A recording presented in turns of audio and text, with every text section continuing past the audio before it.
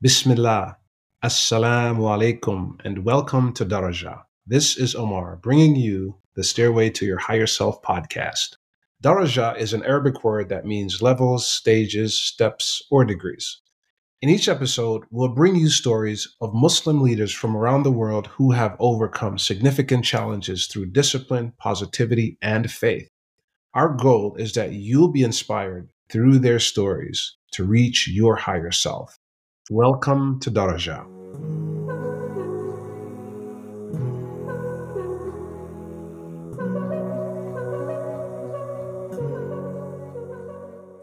I am excited to be talking to none other than Naz Shah. She's a British Labour parliamentarian. She was elected in 2015 in the general election as a member of parliament for Bradford West, winning the seat from George Galloway. She has also served in the opposition front bench since 2018 as Shadow Minister for Crime Reduction. Naz, welcome to the Daraja Stairway to Your Higher Self podcast. Thank you very much for having me. Good to be on. Absolutely. I am excited about your story because I think yours is one of inspiration, one that will leave our audience not only in awe, but inspired because, from where you started to where you are today. And of course, as human beings, we continue to face challenges. But you have proven that, you can come out on top, you could come out on the other side despite of your challenge. So just for our audience, I'd like to give you kind of a preview of how we're going to break up this episode of the podcast. First, we're going to start with Naz's childhood. Then we're going to talk about her first marriage and then what happens after her marriage. Let's start at the beginning. You were 6 years old. Obviously, you were born in the UK. So what was your childhood like? So my childhood up until 6 was absolutely beautiful. I was the apple of my father's eye. I was, I had a normal kind of extended family. My mum came to the UK in the 70s as a bride to her first cousin. And my dad was, spoke broad Yorkshire English and was a really, really nice kind of, he'd light up the room when he walked in, real kind of man about, street guy. And he had a business. He was doing really well. Mum was living with the extended family. And then at 6 years old, my life turned upside down because my dad eloped with the neighbour's daughter and he left us. And that's where, you kind of like remember the good things and you also remember the kind of things that shaped your life. And that day in February when my dad left was the day that really the story of the birth of Naz Shah, if you like, the Naz that you know and the one that I know now started. And that's where the struggle started. The memories I do have are at 6 years old being put into the back of a car with our, what you called garbage bags, we call black bin liners. And my life kind of became defined. And as I talk about the rest of it, it was all about black bin liners, your belongings into a black bin liner, into the back of a car and moving. And we just moved and moved and moved. And my mother was pregnant with my sister, who was born in July 1980. So, it. And my younger brother was only 3 years old. My brother and I both had TB. My mum didn't know English.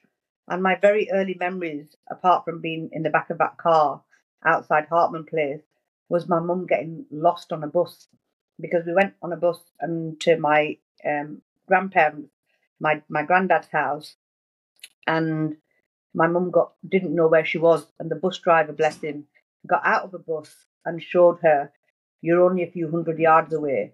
But it didn't stop my mum absolutely crying her eyes out with 3 kids, one in a tiny pushchair, and myself and my brother.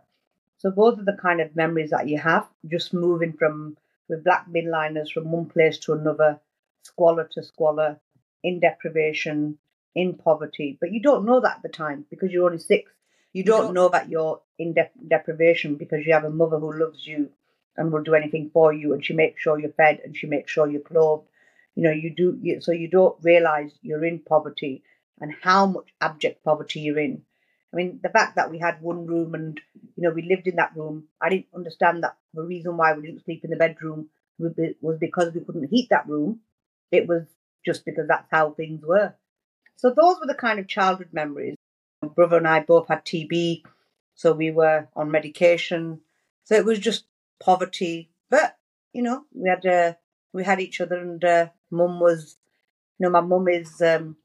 I am my mum. I am kind of, when I think about my mum, it's her that's kept me together. It's her that raised us the way she did. That tarbiyah came from her, and despite everything that she went through, she never gave up on us.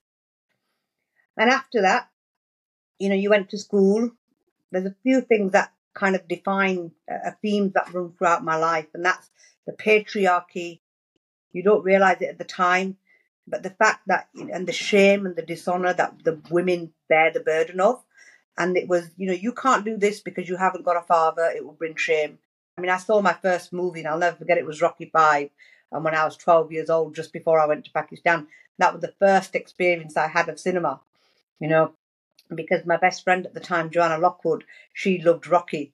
And she was like, you've got to go. We went to the Odeon to watch Rocky, and it was a big deal because at the time my mum didn't want me to go to the pictures because, again, it was not what a good girl does. You have not got a father, Yeah. and ideally it'd be your father who should take you or your brother who should take you. So you can't go to the pictures. I remember it being a battle going to watch a movie with my best friend who was 12 at the time.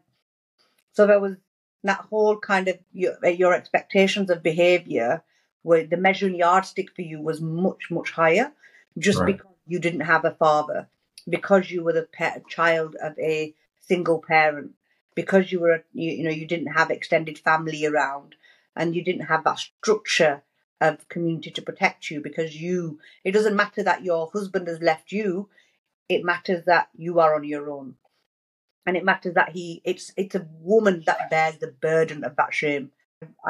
When I look back at it, I'm at the ripe old age of 50 this year, and I look back at it and I think, wow, that still runs throughout, those 45 years. It's changed, but there's still that concept of patriarchy. There's still Right. that concept of, the shame and dishonor that the women bear the burden of, and it's never given to the man. So those were the things that really took me up to the age of 12, I suppose, until I went to Pakistan.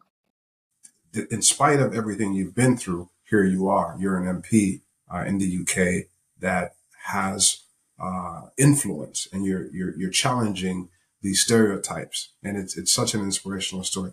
I wanted to ask you though, obviously your father was removed from your life at a very early age.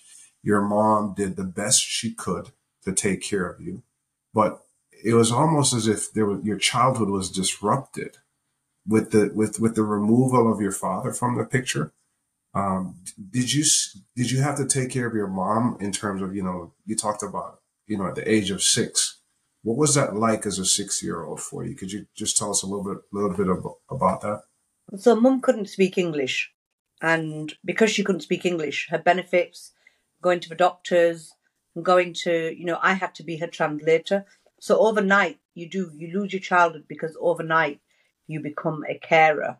You become the responsible person that you're relied upon, and that impacts on your childhood because you're the person who's now, making sure mum, when she goes to the benefits agency, she's making the right claims. She's all of those things. That responsibility on a 6-year-old is quite.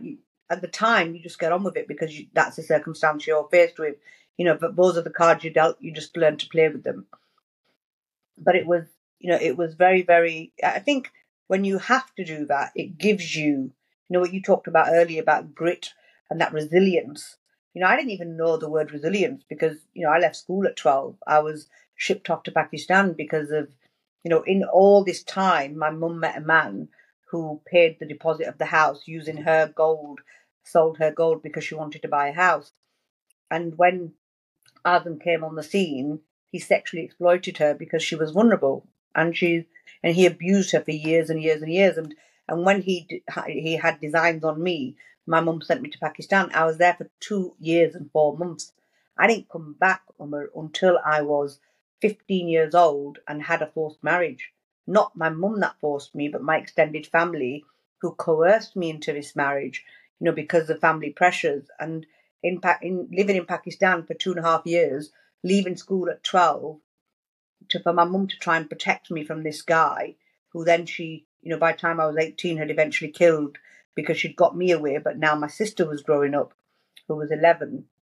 The it's really interesting. It's hard to. It's kind of like, how do you put this into a timeline of what happened at 12? 6, you become responsible for your mum. At the age of 12, you're shipped over to Pakistan in a country you've never been to before, and you're without your parent, without your siblings, and you're playing. I was a bit of a tomboy when I grew up because I had, my dad had 8 brothers, so or a lot of them were younger than my age. So I was kind of like the eldest grandchild. So when I did have my relatives and my uncles that I played with, I grew up with. And then when I went to Pakistan, another incident happened where I was playing with my cousin. I was only 13 years old. And I remember my cousin said, you can't, my female cousin said, you can't play with him. Why can't you? Because you'll be marrying him. I was 13. The idea that you even think about marriage at the age of 13 and you can't play with your cousin as a child, it robs you of your childhood, let alone robbing me at the age of 6 of my childhood. But at 13, you have some concept, some idea of life and what have you. But you still don't think about marriage. You're still not thinking about, the responsibility of what you have to do. And that day, I felt that I consciously felt that I've been robbed of my childhood because I wasn't allowed to be a child. I had to think like, an adult, because this is what's expected of you. And then staying there for 2 years and 4 months, and I learned because when I went, I didn't realize I was going to be there that long. So I was really happy in the village. I did every job a villager could do, whether it was, going and the farming, the wheat, the corn, the sowing of the crop, cutting the crop, preparing the crop, the buffaloes, the milking of the buffaloes, the using the buffalo dung to turn it into fuel for the fire, on burning fire to make chapatis on, to make food on. I had all them experiences. I didn't know I was going to be stuck there for 2 years and 4 months. And so when I came back, I was 15 and married. So you got married in Pakistan and then you brought your husband over.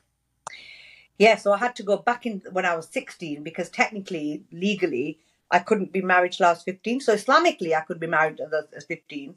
But for my marriage, for the purpose of a visa, I had to go back and resubmit a second nikah, a nikah nama, which we'll come to when we talk about the Galloway issue. And again, the so when I went back to Pakistan when I was 16, had the proper wedding ceremony, and then he came over to England by the time I was 17, because I was working. I was working. When I came back at 15, I didn't go back into education. I started working private jobs, and just because mum didn't send me back to school. So I just worked packing Pampers reject nappies into big bags. And I remember my first wage being £9 something for a whole week's wage. That's like, I think it's like $7 or $8 for a whole week's wage of packing. I mean, I got better at it. I went up to 100 and something a week. But in those days, at the age of 15, that's what I was doing. Can you give us like a synopsis of your life from 16 through 18? What was that like? So 16, I was working, I'd got promoted. I was working now doing the laundry for the local hospital in a laundrette. And then, washing the sheets, putting them through their kind of big industrial ironing and drying machines. Then I got even luckier and went to Seabrooks Crisps, packing crisps. It paid much better, did the food industry, which is now in my constituency. So I was getting good money. Husband came over, but I didn't want to be in that marriage. And I was, and I because we didn't have any, he wasn't, it was a forced marriage. I didn't want to be in the marriage. I was doing it because that's what you did. You just got on with it. So I spent as much overtime as I could in my job. By the time I was 18, I left home because I was craving to go back into education. I didn't want this life. So I left home. I left my job, took some savings, went down to Watford, and my mum rang me, and I spoke to my mum about a few days later, and she was very upset, because I'd ran away effectively, and said, "You've got to come home. He's gone. He's not here anymore. He's gone to Germany." So I came home. All they'd done was moved him to another relative's house, and at that point, that was in January. By April, we had another tragedy, which is where the guy who'd been exploiting my mum had come to the end of a tether. She'd attempted suicide. She'd had he exploited her. He was in prison for drug trafficking. He pimped her from prison to inmates for favours. My mum had had enough of that life, and she tried to kill herself, and she eventually killed him. So on April the 11th, she murdered the man who abused her.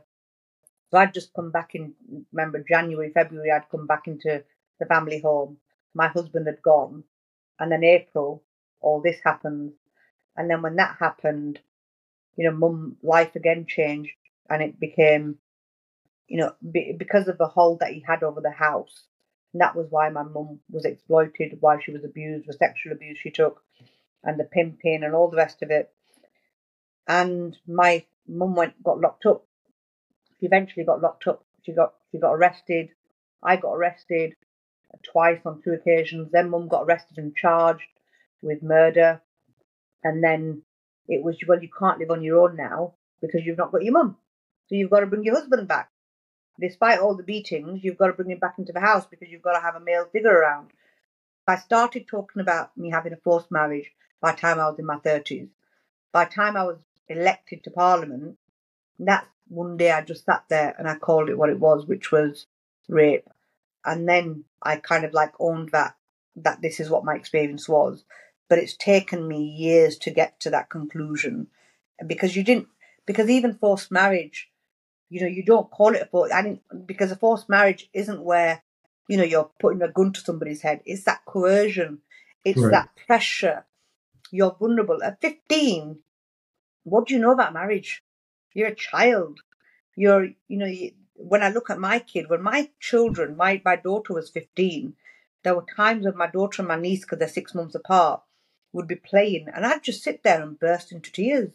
And I'd get so emotional because I'd think, they just sat there on their Snapchat, they sat there giggling about makeup, they sat there giggling about songs, they sat there giggling about, what's happening in school and what have you. I never experienced any of that. And for my child to be able to live that normality, it was kind of like such a sigh of relief that we'd broken the cycle. We'd broken the cycle of shame and honor defining you as a child, defining you as a girl, and that you can be who you want to be. You can be whoever you choose to be, and there's no pressure or expectation or measuring yardstick for Yeah. you against my boys. What does the word deen mean to you? Deen means that connection between you and God. It's not for the world to judge. It just means it's so simple to me. It's so simple. It's not complicated. It's just about being true to who you need to be, but with the love for God. And not because there's a measuring, there's nobody who's going to judge you apart from Him. The only person you need to satisfy is your connection with Him, and that's a one-to-one connection. In whatever I do, my Lord expects me to be giving to my neighbours and only giving what I would expect for me. My Lord expects me to be good to my parent.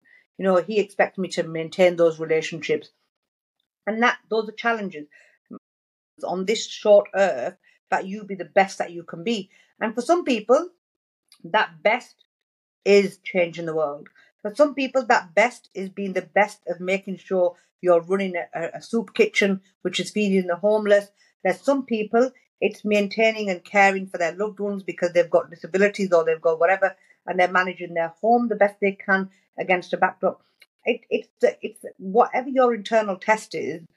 For me, embodying that and being able to live it and know that on a night when you sleep, you can say to me, "Oh Lord, you know what? Alhamdulillah, I live another day. If I wake up tomorrow, I will continue." It's really simple. It really is. It's not complicated for me at all. But ultimately, it's me. It's just being the best human being you can be. and it's fulfilling. It absolutely is. Like how you started navigating that journey of, extracting her from the prison system. So when Mum met Southall Black Sisters, they met her, and immediately the forensics were really clear that she'd murdered him. So the question was, why? So they asked her that question. And I often say, had my mum been arrested by a woman of colour or a woman from my community, she would have probably seen there was something not quite right here. Had she been represented by a person, a lawyer, who was of her community or a woman of colour, she'd have had a different experience. Had the judges and the police been different, being people of colour or from the community or from the culture, they'd have picked all this up. But it took a woman from a rights advocate, a women's rights advocacy group, Southall Black Sisters, to meet my mum and say, we know you killed him. It's very clear why. And at that point, they started piecing the story of abuse. They started piecing together. And it was in 1995 we started the campaign for her appeal. So it was 3 years in, and we started the campaign for appeal. And that's when I remember my first public speech in Bradford to call, to get support for my mum's campaign. We launched for Zora Shah, the Free Zora Shah campaign. And I had it written down and I just cried. I did not get through that one A4 sheet. I just cried my eyes out in Bradford College and I couldn't get my words out. And then, because I was asking people, I was begging people to help us. And then we got an appeal hearing. We started campaigning. I spoke at events. I went on the TV. I went to Parliament to lobby Jack Straw. It Yeah. was interesting. So, and that was my first ever visit to Parliament as a campaigner to ask for the then Home Secretary Jack Straw to reduce my mum's tariff. So I campaigned. I travelled up and down the country. I spoke at conferences. I spoke at events. I had a documentary made. I'm trying to get my mum out of prison. So that the campaigner in me was born. We reduced her tariff from 20 years to 12 years, but she still served another 2 years because the system wasn't equipped. It's a Eurocentric model. My mum's forgiveness was to God. It wasn't a Eurocentric model, right? So she was on her nama, and for her, she was now free of abuse. So she became healthy. She became, she learned to cook. She got certificates to cook in the kitchens. She was cooking in the kitchen. She was free of any pressure of maintaining a mortgage, pressure of maintaining. So she actually thrived physically. The only punishment she had was being separated from her kids and not having the freedom. By the time my mum came out in 14 years, we all owned our own homes. We were all married. We were all settled. I had my first child. My sister had her first child. Mum had come home. She came home to us in a very, very secure environment. So those years were literally defined by fighting every step of the way. At what point did you confront George Galloway? George Galloway came to Bradford, and Bradford is dominated by a model of politics which is from Pakistan, which is Bradri politics, clan politics. We've had papers written on it, we've had research done on it, and it was about families, dynasty, people who had power and control. That didn't do community development because I'd been a community development worker.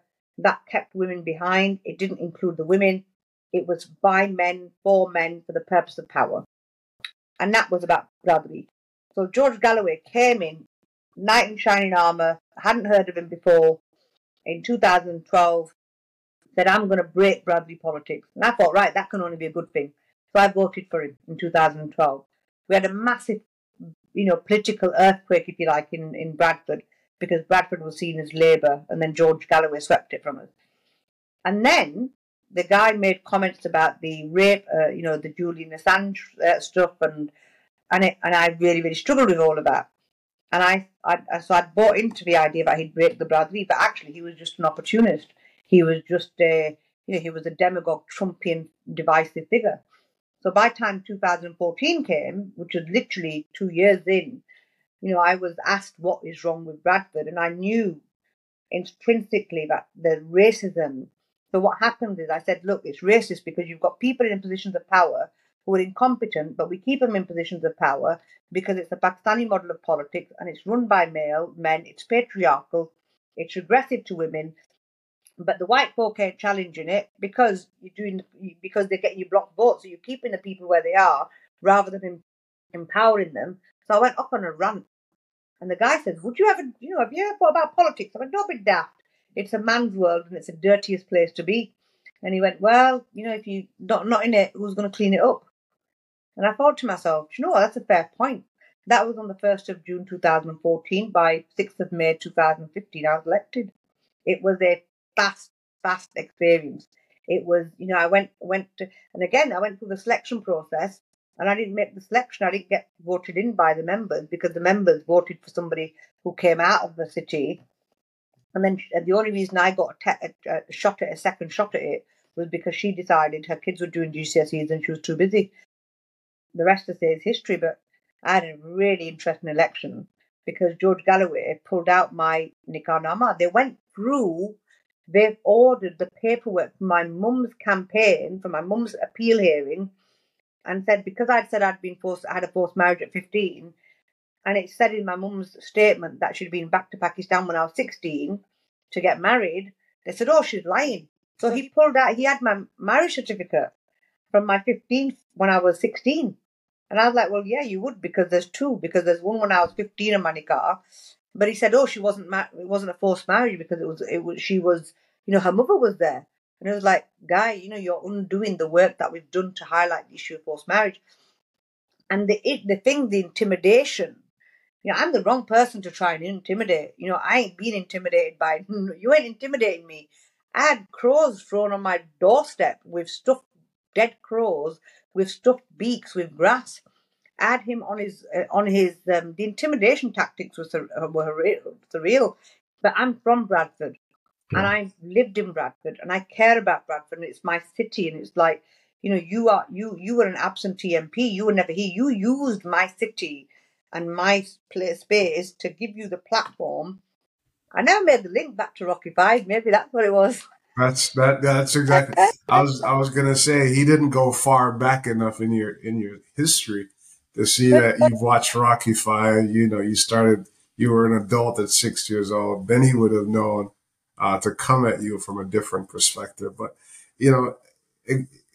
what I love about your story is where you started, and it's almost like a phoenix rising. My question to you is, as we come to a close, what's next? I want to shift the dial in Bradford. Been here 8.5 years.